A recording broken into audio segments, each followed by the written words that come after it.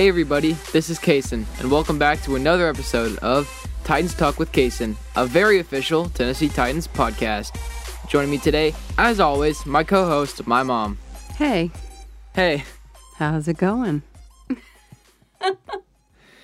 It's going good. 2-2 on the season now, 2 straight wins. That's right. Over a division rival. That was a very nice win. That was a beautiful win.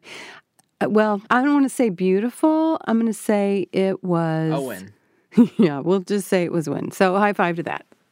A win is a win. Yeah, so the Titans beat the Colts on Sunday, 24-17. Titans were up 24-3 at one point, and from then on it was all Colts. But the defense held their grounds. They frustrated Matt Ryan, and they were just... Jeffrey Simmons, he had a game. He was eating up everybody on the offensive line.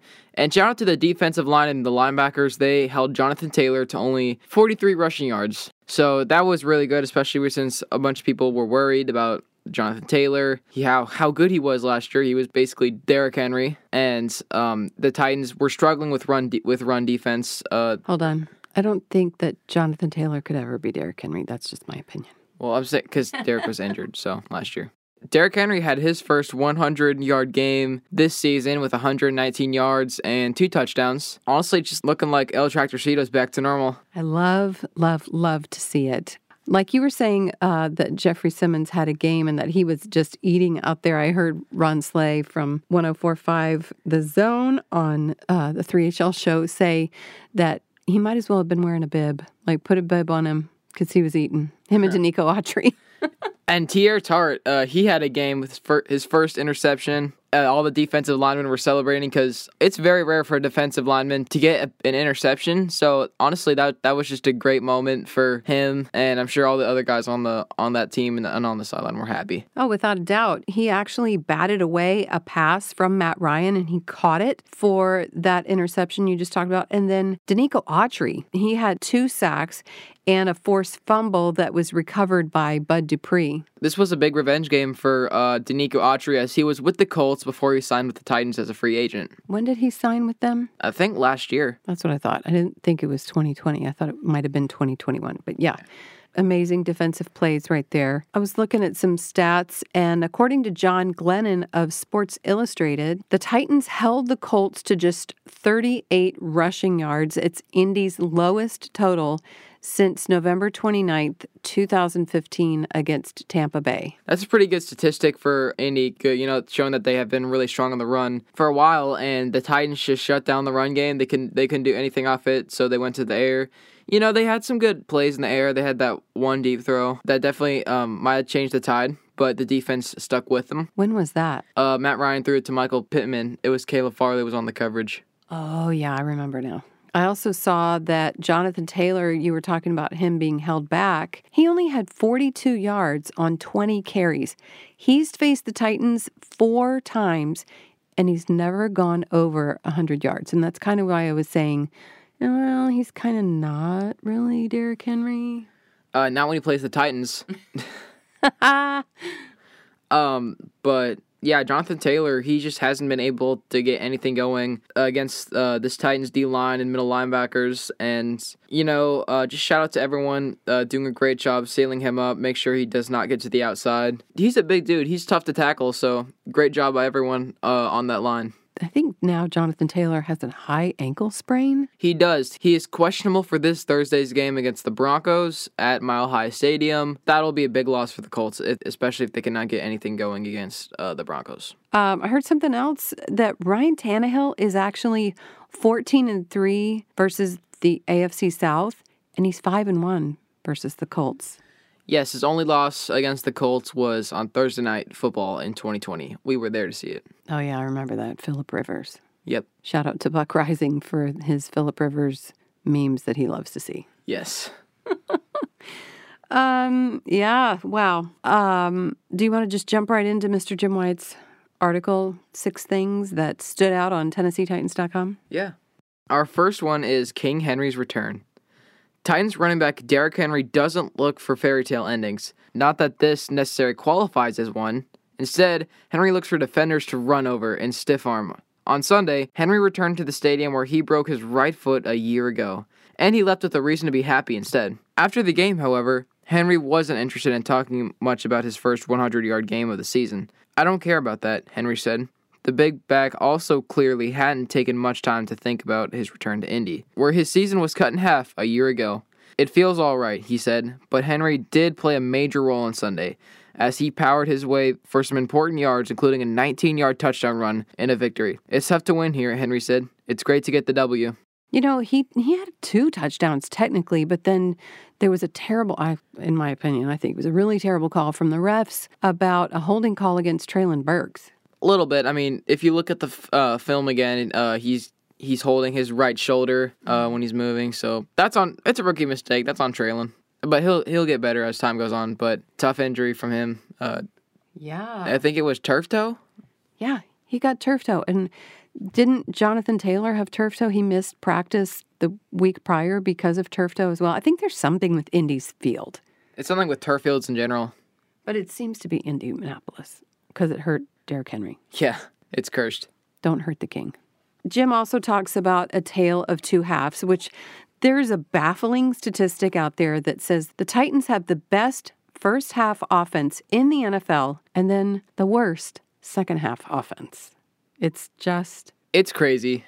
It's just baffling. So Jim goes on to say the Titans come out like gangbusters, jumping ahead 24-3, like you said earlier, by the midway point of the second quarter with a lot of efficiency on offense, which it was beautiful to see. I was like super excited about it. Yes, it was very impressive. The line was blocking, the receivers were doing their assignments. Tannehill was reading the defense as well. Henry was gaining some yards. It was nice to see. Yeah, everything just looked, really great. At the half, Tannehill had completed 12 of 15 passes, like you're just talking about. He's looking really good, for 103 yards and 2 touchdowns, and even with a botched ending to the half when the team couldn't get points after driving into field goal range, things were looking good. But an ugly trend continued in the second half when the Titans were shut out for the 3rd week in a row. Tannehill completed just 5 of 6 for 34 yards in the second half when the offense managed just 3 first downs. Wow. I didn't even realize it was only just 3 first downs in the second half. Not good. Very not good. It just feels like that we're playing prevent. Yeah. The Titans now have been outscored 64-7 in the second half of games this season.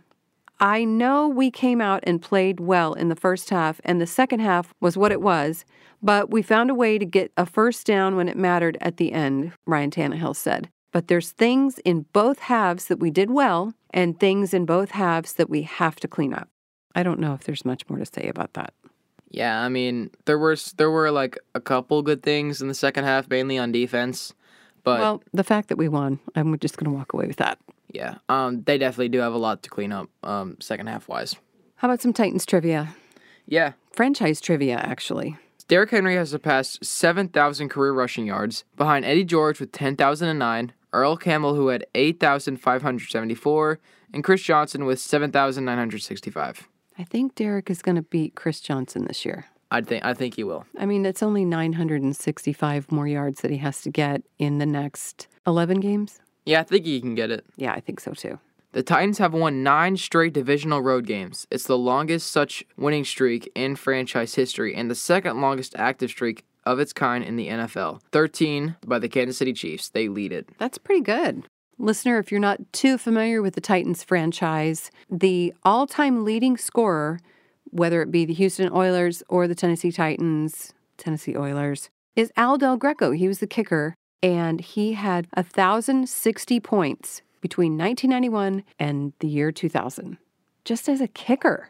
That's crazy. That's a lot of kicking. Yeah, the guy had a boot, so. He was incredible. I remember watching him when they moved up here and they were the Tennessee Oilers and then seeing him live. He could kick. Yeah, he was incredible. Here's an interesting stat. One of the most lopsided wins for the franchise is a 55-0 victory over the then Oakland Raiders, and it was on September 9th in 1961, a very long time ago. Another fun fact, the Titans have not broke over 50 as the Titans.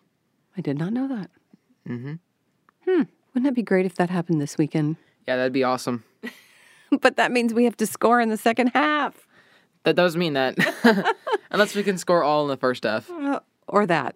Yeah. And their original home field was called Jeppesen Stadium. The capacity was 35,500. And now Nissan Stadium is double that. 69,325. Yeah, so almost double. That's crazy. The things you learn on our show. Well, Kaysen, it's that time. The time that we live for every week. It's the Bridges Report from Mr. Jim Wyatt. Brought to you by... Mr. Jim Wyatt. Yes. Take it away, Mr. Jim. This is Jim White of TennesseeTitans.com, and this week's Britches Report is white jerseys and navy britches. White over navy, okay. Standard look, but it's a classic. It's a lot of great things have come out of that uniform. 2019 run, some big road wins, just a nice uniform. I have a visual of Ryan Tannehill doing the finger roll in the end zone on a touchdown. In Baltimore? Yes, in that white over navy. Yes, pretty iconic picture. Yeah, so we need to see that again. Of course, it's not a Bridges Report without Titans Unitracker giving us the Titans Unitracker facts. This is the first time we're wearing this combination in the last 12 years. Here's some Unistats from the last 3 meetings we've had with the Washington franchise. First was November 21st, 2010, where the Titans wore light blue over navy, and the Washington franchise went on to win in overtime 19-16. The next meeting was all white on October 19th, 2014, and that time we lost by 2 with a score of 19-17. And the last time we played the Washington franchise was on December 22nd, 2018, and the Titans wore white over light blue, and the final score was Titans 25, Washington franchise 16. Be sure to find Mr. Jim Wyatt and Titans Unitracker on Twitter and Instagram. Jim can be found at J Wyatt Sports on Twitter and Instagram and on TennesseeTitans.com. And Titans Unitracker is at Titans Uni, also on Twitter and Instagram. Shout out to Titans Unitracker and Mr. Jim. Here's the portion of the show that I always love because I always like your takes on things. It's the 8th graders forecast with Kaysen's keys to the game. Take it away, Kaysen.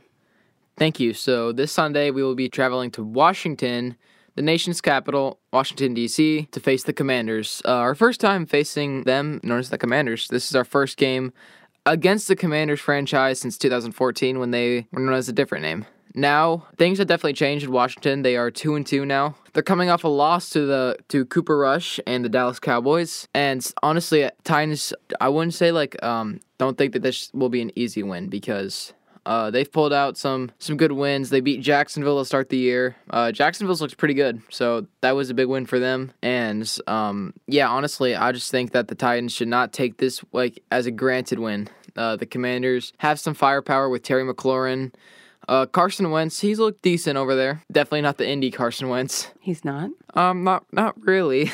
How is he different? I don't know. I just feel like he fits in with the offense a lot better. I just feel like that Washington is a better place for him than Indy was. Now, I think that if the Titans can play well on defense, their safeties and secondary cannot give up any big plays. And if Tannehill can keep the momentum going into the second half, the Titans have a very good shot of winning this game. They just cannot get ahead of themselves. And that brings to my first key. Don't take this for granted. Commanders are a very good team. I wouldn't say that they're the best team, but in the NFC East, they're definitely contenders for getting that top spot. The Eagles are 4-0 right now. They're leading the division. The Commanders are, I think, in last, but that one's a pretty evenly raced division. So the Titans should not get ahead of themselves with this game. Just play it how you would play the Kansas City Chiefs. Or any great team in the NFL right now. My second key, finish the game. This feels like an obvious one, but finish the game. The Titans had a very hard time doing that against the Giants, the Raiders, and the Colts. I feel like they could have come back against Buffalo in the second half since it was only 7-17, but that got away from us. they need to finish this game. If we're up by 20, I really hope it doesn't end by like a 3-score game. Obviously, if we can get some points to go along with it and like keep the game going, like if Washington comes back, I'm fine with that. But like we need to generate more on offense in the second half. Well, I think it's just, if I could interrupt for just a second, I always kind of listen to Coach Dave McGinnis on Titans Radio, just how he talks about, at the end of the day, it's the points on the board, and a win is a win. And it's very hard to win a football game in the National Football League. And so it's definitely something that you want them to score in the second half, most definitely. But I'm kind of like, yeah, phew, okay, we got to win. It's in the W column.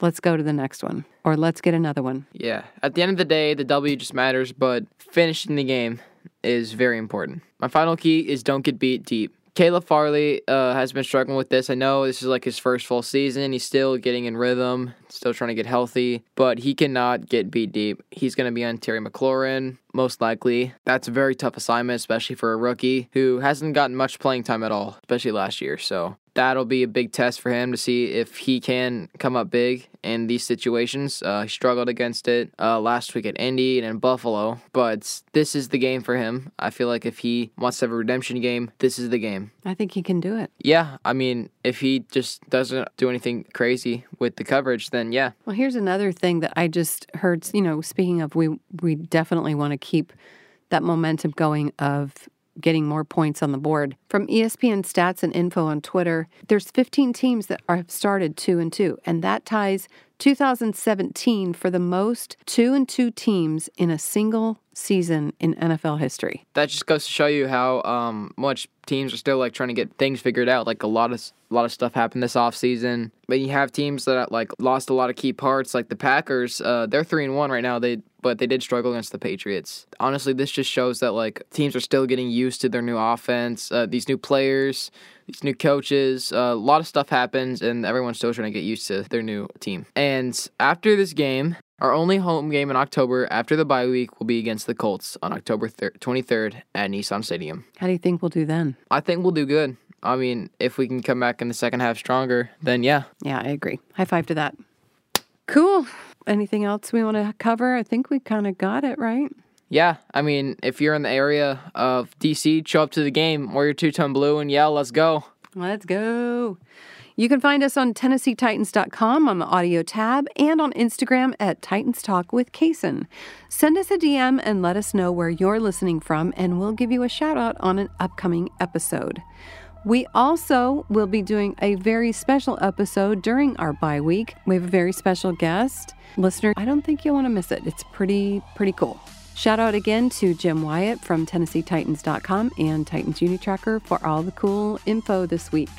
Thank you so much for tuning in, listener. This is Kaysen and Carrie signing off. But don't forget to tighten up and be Tennessee tough and beat the Commanders. Let's go. Let's go.